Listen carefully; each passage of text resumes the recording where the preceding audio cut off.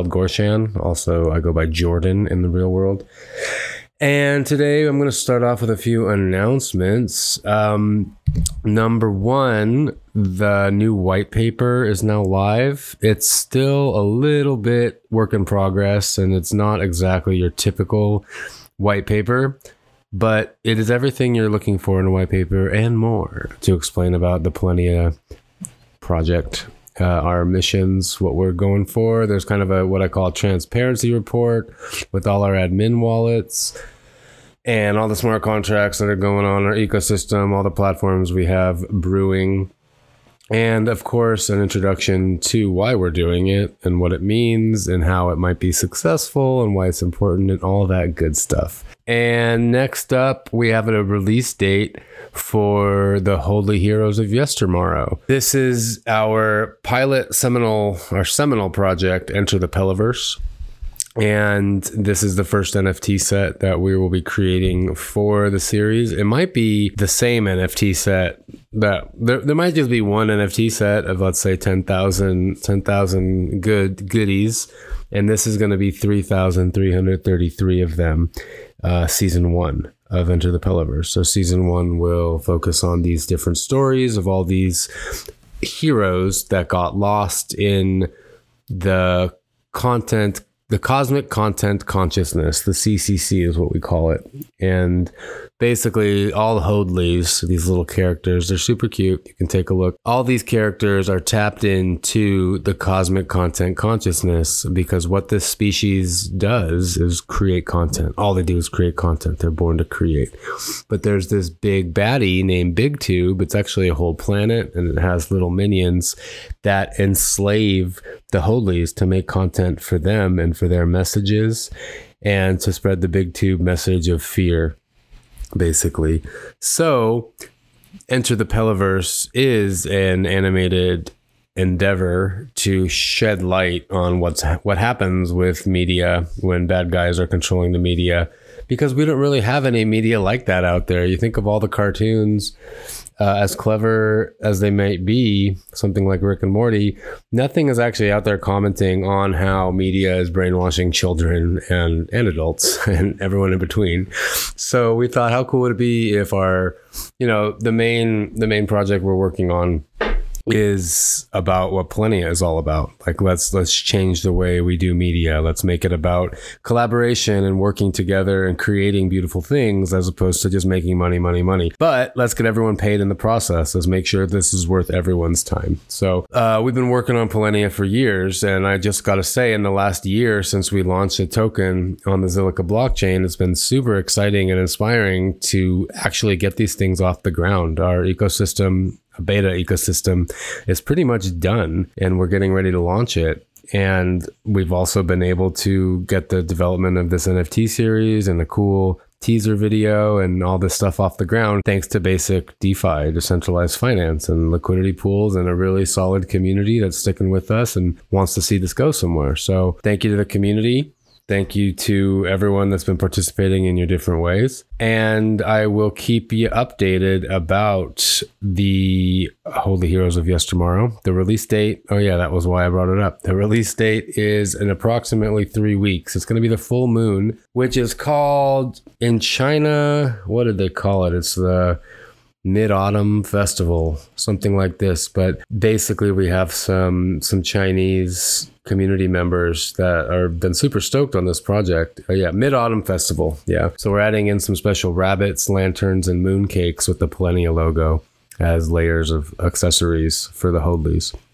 And all of this kind of stemmed from how everything is like a funky number of, like, there's 3333 characters, and then we're selling them for 888 ZIL, and then there's 77 attributes, and we're just trying to get all funky. And they were like, well, these are special numbers in Chinese culture for this particular festival, so we might get lots of buyers that are feeling lucky. So that is what's going on. I think that's it for announcements. We're always about a week behind on from when I record this and then from when the episode goes out. Oh, one more thing. I had a nice call with what's his name? His name's Kevin. He is the new ecosystem, I think, marketing manager at Zilliqa, the the company managing the Zilliqa blockchain, and we had a really nice talk the other day, and we now have an extra layer of support from Zilliqa, which is super exciting. That always helps to have our grandmother blockchain. I guess it's just our mother blockchain. Or maybe they're into the father thing instead. Or maybe they don't have a gender. It's just the blockchain. I suppose Bitcoin is everyone's grandfather blockchain, right? Or grandmother blockchain, whichever you want to. Yeah. Right. Whatever vagina or penis you want to assign to your cryptos. Yeah, I only wonder. It's only a matter of time before the gender conversation infiltrates crypto a little bit. But no, I say that in jest because I think crypto and Bitcoin, we've stayed away from a lot of the mainstream media's bullshit, frankly, about creating controversy between people. And I know a lot of lefties, I know a lot of righties in the crypto space, and we all kind of have the same ideals at the end of the day. And I still don't think anyone really cares about gender. Like, do what you want to do. I think autonomy and independence is the main takeaway here. Like, I don't care what genitalia you have. Well, if you're attracted to somebody, regardless of if you know they have a penis or a vagina, that's a good sign right there that you could spend some more time with them. That you're attracted. Well, yeah. Plus I'm the type of, lover, at least I was in those days, where I love attention. And you're sitting at these bars and these girls come up to you and just start massaging you and touching you and loving you, in hopes that, you'll bring them home or maybe pay them even. But like, that feels good to feel wanted. Right. And men are much more direct and talented at just like showing you what they want. Right. I mean, maybe not talented, but I guess it's more accepted or something. Or I think testosterone plays a role. But anyway, that's why I was like, I wonder what it would be like to, but I never did. I've noticed as far as my attractions go that it's becoming less and less about what somebody looks like. And more just like if I touch them and I feel their vibe, if I'm attracted to them or not. So you just touch them. You just touch them, and it's surprising. Like sometimes it's people that I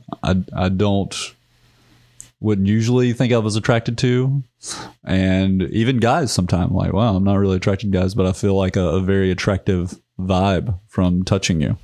I feel attracted to men quite often, but never sexually. Right. Just like, there's a magnetism here. Right. Yeah. Yeah. Yeah. A lot of time it's not like full on boner, but it's like, okay, this is like, this feels good. It feels like I could be around this person. Right. Right. Which is an interesting conversation, perhaps for another podcast, but you and I are both into dancing, right? The contact improvisational type style of dance. And it is a conversation that we have quite often, which is about normalizing intimacy, I think is the motto. Yeah. Yeah. It should be okay. What? Intimacy. Yeah. Yeah. It should be a pretty normal thing. It doesn't need to be awkward, or it doesn't need to feel like it's reserved all the time for just that special moment. Well, I was writing about this just the other day because dance video stuff, because trying to talk about this confliction I feel when dancing, like in a public place at the lawn. We got this special place here where lots of people hang out on Sunday. The lawn, big drum circle, hundreds of people, and people dancing, and it's very primal. And I've had moments where it's just been such a turned on situation, dancing with somebody in this public arena, and boners happen. And it's like, okay, this is the most natural feeling that I could just give way to and be okay with this public boner on display for whoever to see while I'm wearing this loose pant. And without underwear, boner in full shape. And but what do you do about that? It's like an odd confliction of the most natural thing versus this fear that somebody is going to get upset that there's a public boner around.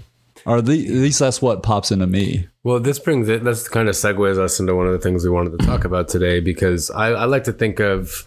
I mean, I know plenty of indigenous cultures probably have similar situations, but remember Game of Thrones when Daenerys marries Khal Drogo, and they have the wedding party. It's like season 2 or something, season 3. It's early on, maybe even season 1. Okay. They get married, and then there's just a party, and the Dothraki are all dancing, and some of them are fucking. Oh, in yeah. the dance, and it's the same thing, big drum circle, and it's just an air of celebration, Right. And there it would be okay to have a boner, and not only just okay to have a boner, but to grab a partner and see if they want to share that boner with you, Right.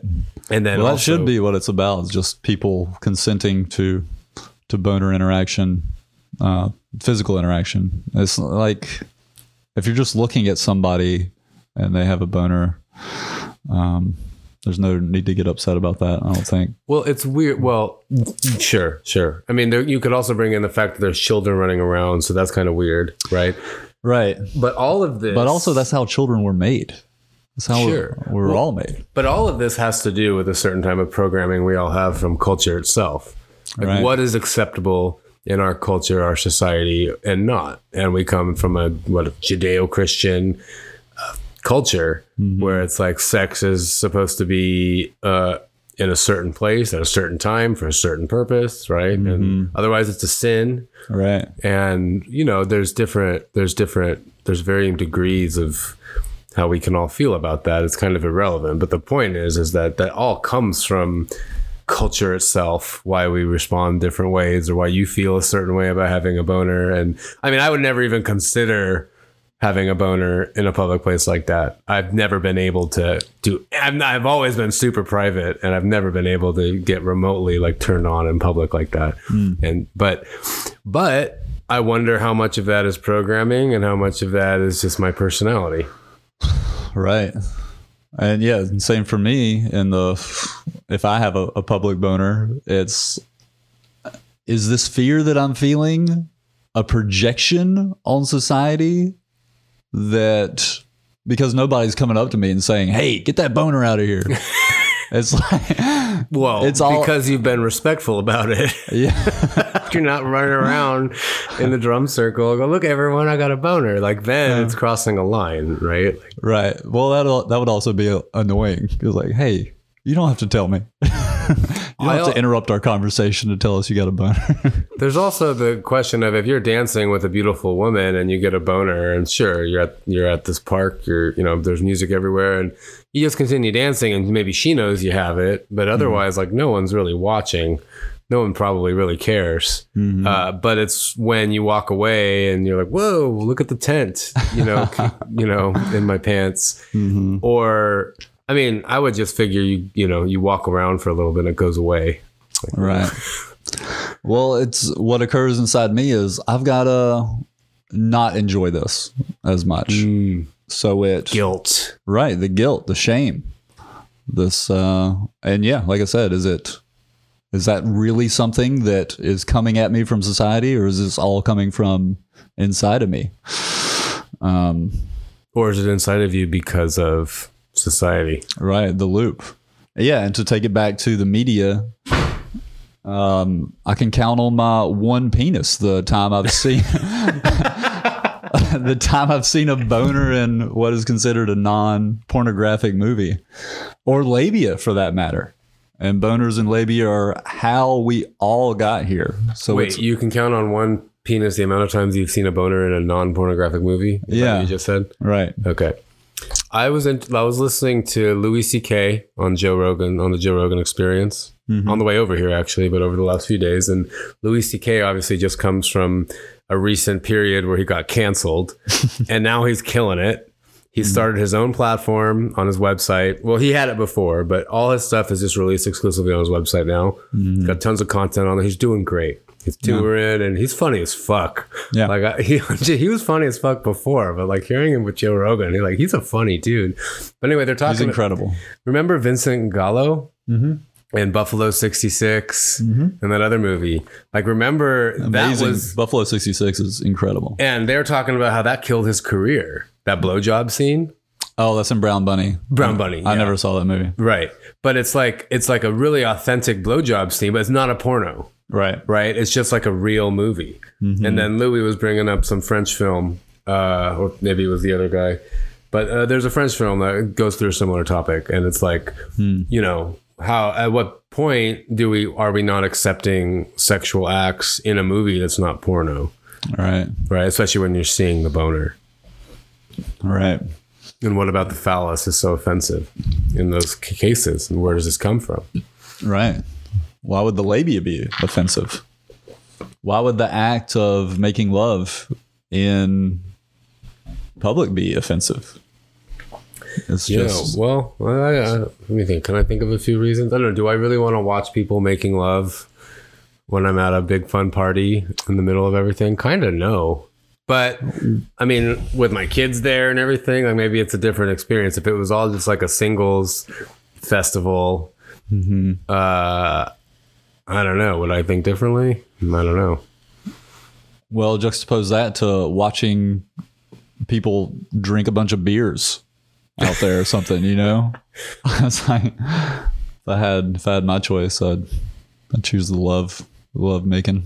It's like kind of like watching porno too. It's like, okay, so you feel okay with watching people on screen make love, but in person, in real life, it's weird. Maybe this is just a millennial problem, but well, and it's also, we don't have that as an occurrence because it's not happening for whatever reason, probably to do with this sex parties? Subconscious fears. Not even sex party, just someone feeling like they can be so free that society would, at the very least, energetically support something like this, and so they could feel comfortable in expressing that. But then bringing it back to Hollywood, right?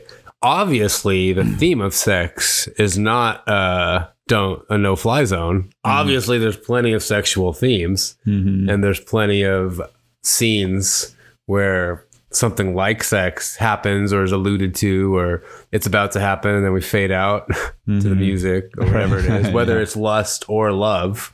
Obviously, that's not a no-go zone. Yeah. So it's like, what business do these movies have creating boundaries in our mind? Yeah. Just by what we're witnessing. Yeah, absolutely. They, I'm not sure how it got to be that way, but there's a really interesting documentary. This film is not yet rated, about the MPAA system. It's an older one, right? Yeah, I started that. I think it's like 2010 it came out, but they go in deep on Hollywood's embrace of violence and shun of sexuality. And it's odd that, because it's just, this MPA thing is just a team of people, just random people deciding what's okay for teenagers or not. Yeah. and labeling these movies in such a way where it's not gonna let certain people see it. Like if there is strong sexual content, like Brown Bunny, I think got NC-17 or something like that, where it wasn't in theaters, so a lot of people couldn't see it. And yeah, if a film gets that rating, then it's just not going to make it into theater unless it's a porn theater. Are theaters even relevant anymore, though? Like, everything just goes to a streaming platform. Right. Where it's private. And remember how HBO always had the juiciest scenes. As far as sexy stuff goes? Yeah, because it's HBO. It's a private subscription, right? Yeah. Yeah. I don't know if that's what's helping them do that. I don't know. I haven't seen. It would be nice to just see. Yeah, see some boners, see some labia. Make it natural. Make it normal. see insertion. Oof. People making love in a regular movie. Because it's such a part of life and it's just being excluded. It's kind of the biggest part of life that's driving everybody to do everything, including create life. And you rarely see it. And thinking about this public boner thing, we're at a place where we're lucky enough where nudity is not such a big deal. There's places where you can see a lot of naked people and be naked.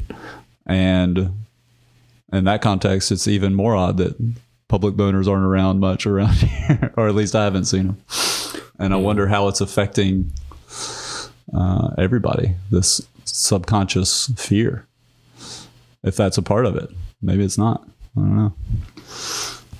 But there's a lot of juicy connection around here. So what about in music videos? Oh, as far as that goes, is it just the same story, same kind of illusions? I guess so. I definitely haven't seen strong sexuality in music videos, and the platforms, for popular music video watching are not fully supporting it. You can have nudity in music videos on YouTube if it's of a non-sexual nature. If it seems like art, if the YouTube censors deem it to be art. The MPAA ratings, right? Daughter company. Well, it's funny how this morality seems to be passed down from institution to institution, right? And it's been adapted by other institutions like religions, like the Christian religion I was raised up in, which is a pretty liberal-ish Christian religion, but still they're teaching the kids, don't say these certain words. Here's the list of words that are bad, the F word, the C word, the two B words, all, whatever they may be on that list. And that's just not in the Bible. It's just something they've adopted from government institution, telling them, hey, this is the list of bad words, so they're not going to be on TV and not on the radio waves. Right. Yet that makes me think radio waves. Like you listen to certain, like that Eddie Money song, "Take Me Home Tonight," which we were talking about. Like that song, I'm pretty sure, which is a big song. It's a hit, right? Or it was a hit. Mm-hmm. I'm pretty sure it's about a prostitute. Or it's about him wanting his teenage daughter to go home to be safe. I'm not sure. Either way, it's got a very sexual element to it. And what a difference between those two. Well, and it's very, not just this song, but plenty of songs from all eras have big, listen to Marvin Gaye or listen to, it's not even like subtle, like sexual healing. Like a lot of these, but it's like, it seems to be okay when you're singing about it. Like they'll put that on the radio. They'll put that on in that Yin Yang Twins whisper song where they're just like whispering the sexiest, nastiest the Lonely stuff. Island parodied, right? Why do you see my dick? That one, right? Yeah. Like, where does this shit come from? And it goes, and it's huge. It's platinum. It's like, that's okay. And why is it? Because there's no visual element? Right. Because you're still using the theme of sex to sell your product. Right. But you're doing what they do for everything in our society, which is like give it to you at twice the price for half the quality, whatever it is. Right. Take it from you, cheapen it up, make it shit, and then give it back to you for twice the price. Right? Porn, everything, right? Food. Right. Yeah, it's so interesting that movies, fucking Marvel movies. Right. Although I shouldn't say that because apparently everyone likes these new Marvel movies. I don't know whether that's Jordan. They're great. Well, weren't we talking about the Doctor Strange? Strangelove? What was it? Doctor Strangelove. Doctor Strange? Doctor Strangelove and the Multiverse of Madness. Yeah. It's just strange, right? Yeah. Which I only wanted to watch because Benedict Cumberbatch is in it. He's amazing. And he's got an American accent. I'm like, what? This isn't Benedict Cumberbatch. Benedict Cumberbatch will always just be Sherlock. Well, Sherlock now you get Holmes. to see him. Now you get to see Sherlock as Doctor Strange. Doctor Strange. and Sherlock coming together. I think that's interesting what you just brought up about the selling of this commodity, because it's been prohibited. It's made the sale of it so sellable. Like everybody wants it because of it's like the prohibition of alcohol, and it just goes underground, and everybody figures out a different way to make money on it. And or cannabis, yeah, similar situation. But with sex, it's this is something that could be considered God, as we talked about before, and creation between two people, and normalizing intimacy, the most normal thing. And so it's like, yeah, it's selling God in a different way and fucking bastardizing it in this like really strange way of like saying God is bad unless it. But here's unless it follows our rules. Right. Yeah. Here's how you can get it if you toss us some bucks. Yeah. Buy my album and tell your friends about it too. That was that Jean Lajoie pop song video we popped on last week. Highly recommend it. I'll put it in the show notes. That was a private viewing that we had last week. We didn't watch it on viewing. I just, little backstory. I just moved, and I don't have a studio right now or an office, which is what I was recording these videos from, or these podcasts before, which is why they were always live streamed. But now we have so much to talk about that require like a visual element to show you what we're talking about. For example, all these music videos that Professor here wants to comment upon. Why would we comment upon them without being able to show you what we're talking about? Feels a bit silly. That's a little silly, but we'll get there when we get there. We could use this as a springboard to talk about that if you wanted. Let's do it. Okay. So Professor Grayballs is working with Polenia to create a little bit of a series, if you will, a project, if you will, that is all about commenting on music videos. And that's exactly right. Yeah. And what they bring to society, what they're pulling from culture, and kind of like a synthesis of it all. And he comments on them with this subscription website he's making, which have blog posts, and then we're going to make some fun videos out of it. How that relates to Polenia, we're not quite sure yet. He'll probably make a PFT pool, but regardless, it follows the whole theme of deconstructing big media and starting to turn it inside out, which is what we're all about, and thus the collaboration. So what did you want to transition into? So I think it'd be cool to talk about these philosophies of favorite music video selection, and not just that, but why music videos in general. And it's kind of an exploration in why we like what we like in the first place, and trying to break that down, especially in the realm of art. And here's the first one. So these are philosophies. These are philosophies. Okay. And it's very personal, as you'll discover in this first philosophy titled My Butthole. All right. Because as the old saying goes, opinions are like buttholes, and everybody's got one. And since opinions are simultaneously objective and subjective in subjecting yourself to these favorite music videos, you're objectively subjecting yourself to the objectively subjective opinions of my butthole. That is a mouthful. I know. No pun intended. There we go. So and that's how it goes with all art. It's all just our opinions on what we think is good art, you know? And this is why I like music videos, because it's my butthole's opinion that music videos are the most liberating of creations to consume, since their very nature provides the options to enjoy as visual with the sound off, or as background music with visuals as an option. So you may choose to gaze at the screen, or you may want to dance, or maybe sing along.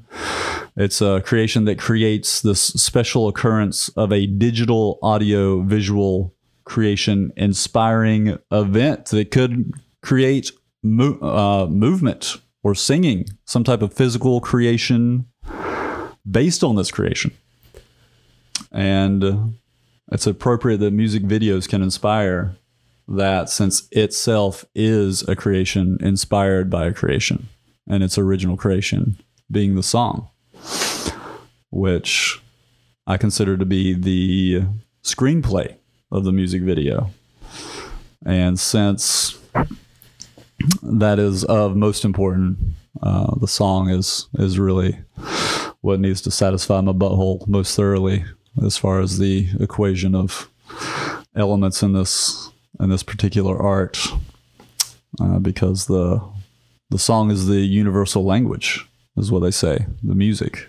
So it's more than likely, other than maybe some other art forms that are just like talking in English, like you're watching a soap opera talking in English, you're probably not going to get much out of there if you're a non-speaking person in another country. Compare that to music videos. It's possible 100% of the population could like it, because regardless whether they speak that language or not, because it's the universal language. Any comments thus far? I was just thinking, as a filmmaker who sometimes has made his own music videos, I kind of want people to watch the whole thing and not like just tune out. Well, of course. So. I would like that too, as the creator.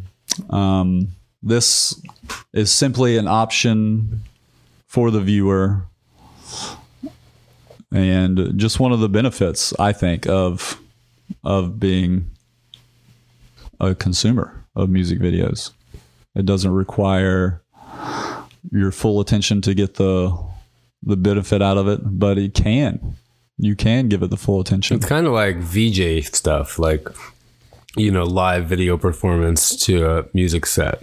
Mm-hmm. Which I have a friend of mine, he is really into that. He likes DJing, but more importantly, he wants to use his big work machine to project 3D shapes and morph them like live as the music's going, and then you sync it with the beat, and then you're kind of there making a live visual. And it's the same kind of concept. You're at a party, you can choose to be looking at that screen and be like, wow, that's cool art, or just dance, right, or trip out. Right. Yeah, I guess both. Right. The creation inspiring you to consume it fully, or create yourself. Create your own creation. Pretty fun options. Because here's philosophy number 4, the creation. So we're just going to scroll through these. We're just going to scroll through. What you think is relevant, or did we already go through 3? So I just 3 is the song. Okay. And philosophy number 2 is why music videos in general. Gotcha. All right. And philosophy number 4 is the creation of these things, which I see the song as a creative boundary. And people talk about how too much creative freedom can be detrimental to the creative process. So having a song and that providing a boundary can be quite liberating in limiting the number of creative options, because the song is going to be whispering to the creator, to the soul of the creator, what it needs to be. Where does the boundary come from? Where does the what? The boundary? The boundary is the song. Just let's say if you're just trying to do art in general, it's like, okay, where do you start? Billion gajillion options. Yeah, okay. But then somebody's like, here's a song, make something to this. And you're like, oh, okay, I've got a direction to go with. This song is going to tell me, is going to enter my personal being, and is going to spark images in me that are not the same for anybody else. So it can give us a path for this creativity and provide a lot of freedom in that as well. because this brings us to philosophy 5, lovers. I like to view the video and the song as lovers coming together to achieve feelings in the viewer that neither can achieve on their own. And if a music video is doing that, that's beautiful in itself. But if it can do philosophy number 6, which is, I think I'm saying this right, Lanpia?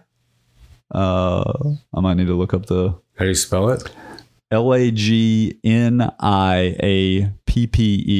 It's a French Cajun word. It means a little something extra. Lagniappe.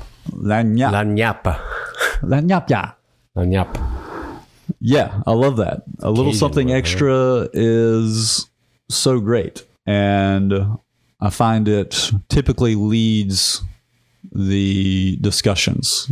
If there is a discussion to be had from the video, like what is this little something special about this thing that we can discuss?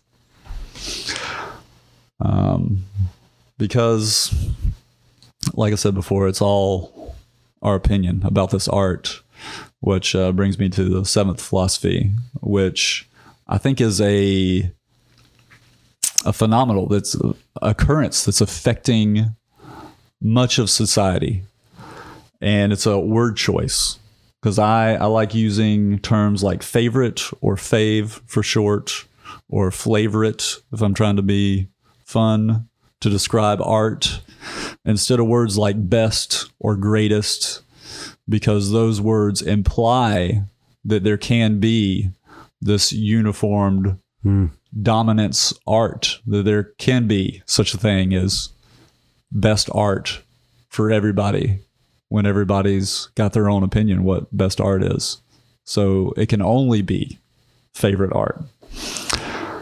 And you can see this just looking at sport competitions versus art competitions. There's no criteria for best art, but if it's a fishing competition or American Ninja obstacle course, it's obvious who the winner is. It's who catches the biggest fish or who does ninja stuff the fastest. But with art, you've got an organization like the Oscars that's categorized all their awards as best picture, best director. And if they were going to do that legit, it wouldn't be just the opinions of a couple thousand Hollywood buttholes. It would be the opinions of everybody in the world's butthole to really get what best art is. So that would be everybody in the world watching every movie that came out that year and voting for their favorite. And then whatever movie that is, there you go. That's best art. Yeah, well, the Oscars and Emmys, those are all just, circle jerk situations for studios to make more money off of their investments, right? Right. Like, what the fuck are those? Who the fuck put them in charge? Like the Nobel Peace Prize. Like, who the fuck are you guys? Like, it's all an odd show that, well, yeah, especially with this art thing. Because it's so subjective to begin with. It's pretending like it's got some magic power to know what is this best art, when it's best performance does not have that, and it doesn't take everything into account either. Yeah. So I mean, it could be easily more accurate if it would like just change its title from best motion picture to our favorite motion picture. You got to add another word in there too. Yeah, but then they won't. Then they're not the authority, Johnny. Right. That's right. These are the authorities we're trying to get our They would opinions be from. revealing their cards, their hand. Yeah, they'd be lifting the veil, as Right. it were. Put an even better title for this award: our collective favorite motion picture for this specific moment in time. In case it changes in the future. Because that leads us to philosophy 8, which is fave fave babies, because I'm not picking a favorite of the favorites. These are just a list of favorite music videos. Don't ask me to pick a fave baby. I can't Sophie's Choice this. I'm just gonna. They're all my faves. Because what I was saying before about the time and picking a fave, because time just keeps on going and our perspective changes. So our favorite 10 years ago might not be our favorite today. We're just evolving individuals. And if anything, I feel like this music video art is a powerful way to keep track of time and to keep track of ideas around the discussion of these things, because our memory fades of this time, and music videos are often getting re-uploaded in 4K, maybe one day 8K, maybe one day infinity Ks. Who knows what's going to happen, but that's going to get clearer and clearer. Meanwhile, our vision of what a time in the past is like is just gonna go away. Like the Take on Me video by Aha. What do you mean? In what context? Remember that video? Oh yeah. When I watch that video, I just get a super 80s vibe.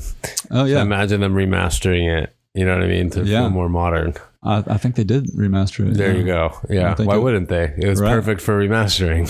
That's a great video. Yeah, it's cool. Mm-hmm. Yeah, and that's I get an 80s like technology vibe, like a VHS vibe. That's what I mean. Yeah. They remaster it and suddenly that's gone. Mm-hmm. Oh yeah. I'll have to check out that video again. I remember it looking good though. Well, and hopefully these things will be around for as long as possible if we protect them, which is what we talked about last year, which is the 10th philosophy, is just protecting these music videos, because as we talked about last week, YouTube is fucking up the ending of a lot of these videos.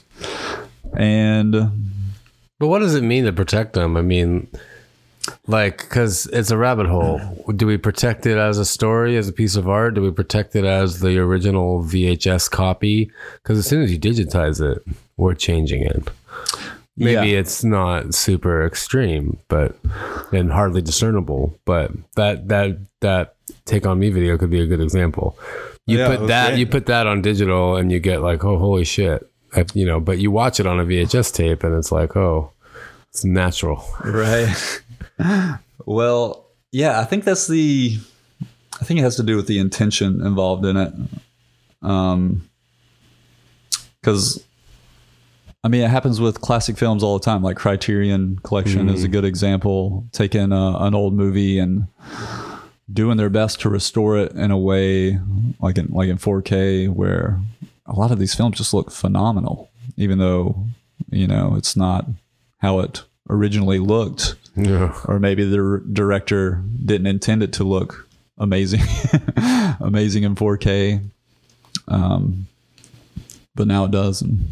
And that's respectable. Grateful. Yeah, exactly. Those are teams, even the studios in that case, like they want to enhance the experience for the viewer. Mm-hmm. So, I mean, how much is it changing the art? Who knows? Are the directors even still alive to have an opinion? Right. And to me, it seems like the protection is just saving it. Like if you can save these files and we can... share them in ways, and hopefully it's not anything detrimental to the artist, but a platform, YouTube is a great example because they're messing up a lot of endings to videos right now. If we're trusting in these platforms, this type of stuff can happen. But if we got the media ourselves, then sure, then it's ours to share with each other. Drum roll. Philosophy 11, drum roll. Philosophy 11 brings us into a touchy, potentially hypocritical stance for myself, which just talking about YouTube messing up the ending of these things.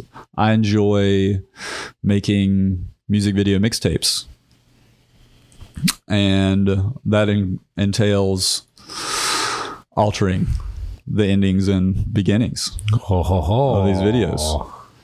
And also brings us back to the intention, which is my intention is to create a larger piece of art from these smaller pieces of art, to bring them together, to transition them from video to video, hopefully getting the videos next to each other that feel connected in some way, either song genre, video genre, themes that they're exploring, to create a greater story and to express what happens to my soul when I watch music videos and what it wants as far as the viewership of it goes, because I want it to feel like it could be a dance party, just like DJs do with songs, where they're connecting these things so the flow doesn't stop, and it just feels like not a bunch of separate things, but one experience. And so that's what I'm trying to create, and trying to I guess express acknowledgement on this hypocrisy of myself that that I feel passionately about YouTube fucking it up in this one way, but also I want to fuck it up in my own way, in a hopefully pleasing way to other people. They can get something out of this thing. Right on. Yeah. The 11 Philosophies of Professor Grayballs. Coming soon. Well, cool. Yeah. Thanks for letting me share that.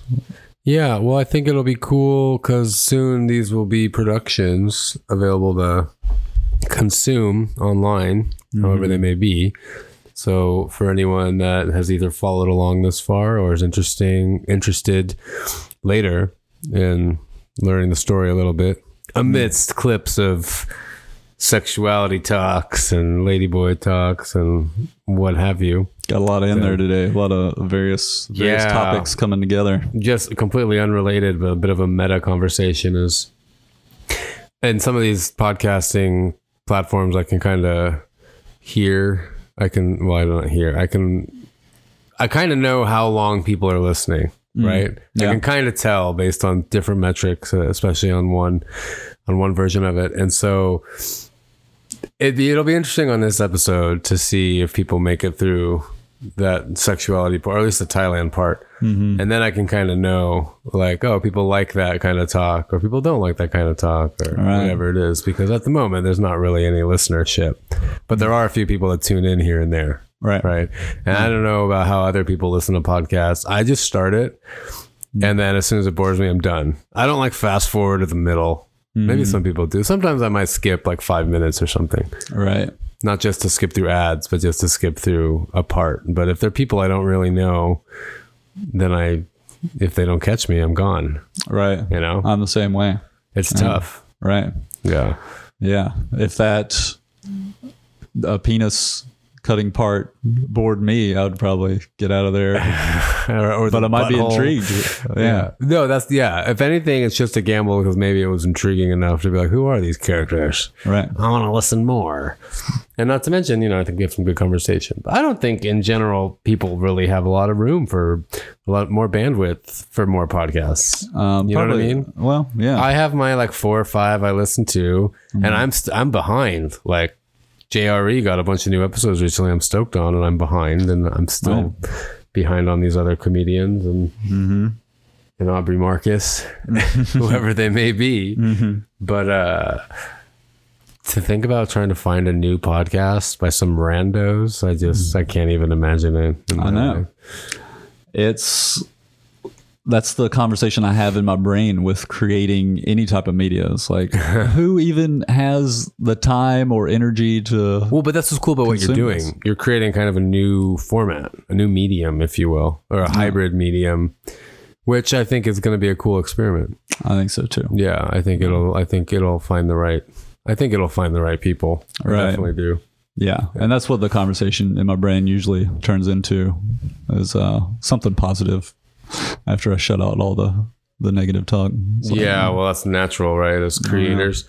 And that's kind of similar to how I feel about Enter the Pelliverse and these Holdly NFTs is like, how many more YouTube channels do people want to subscribe to? You know what I mean? Like, I don't even watch YouTube videos, but I know people do and watch influencer videos and this and that. But like finding new ones and then getting them to like invest, an audience members, getting them to invest their time into watching a new one is like, it's a big deal.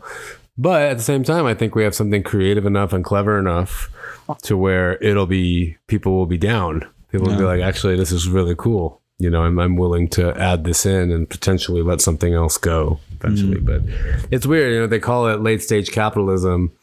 But I find it's like late stage attention economy, where it's like there's just no more room for attention. There's so much shit. It's like a balloon that's about to pop, and what happens then? What remains? What catches everything? I like that a lot. What net is there? I like that terminology. And we call it the creator economy in crypto, and Zilliqa is really into that. Like, maybe that's it. Maybe not.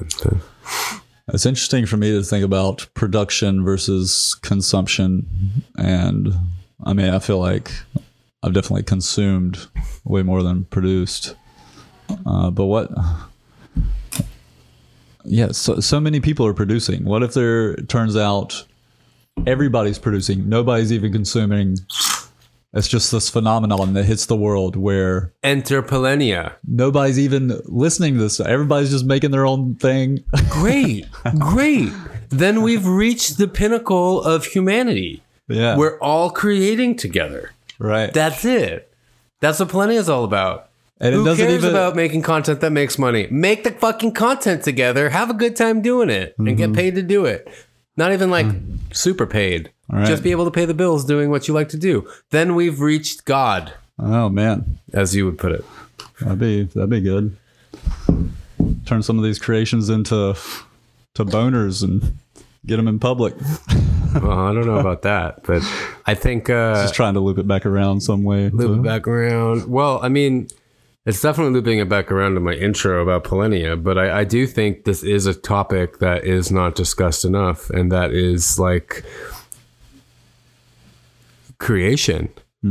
It's who we are. It's what we do. I mean, the Holdly thing is a metaphor for humans, right? And they're just these cute little cartoons that get enslaved by a big monster, make content for us so we make more money. And then they don't even know they're enslaved. And then they meet these other colored Holdlys from a different planet that live in the jungle. And they're like, oh, wow, they just create for themselves. Wow, look what they're capable of doing. Look what they do. But that's who we are. That's who we're meant to be. And everyone has their own avenues for creation.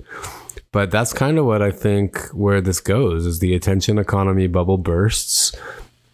And I mean, maybe not. Maybe I'm an optimist because big tech and big tube, they have their stranglehold on people, and people are programmed to be lazy. People are programmed to not want to create, to just consume. There's nothing wrong with consumption. Don't get me wrong.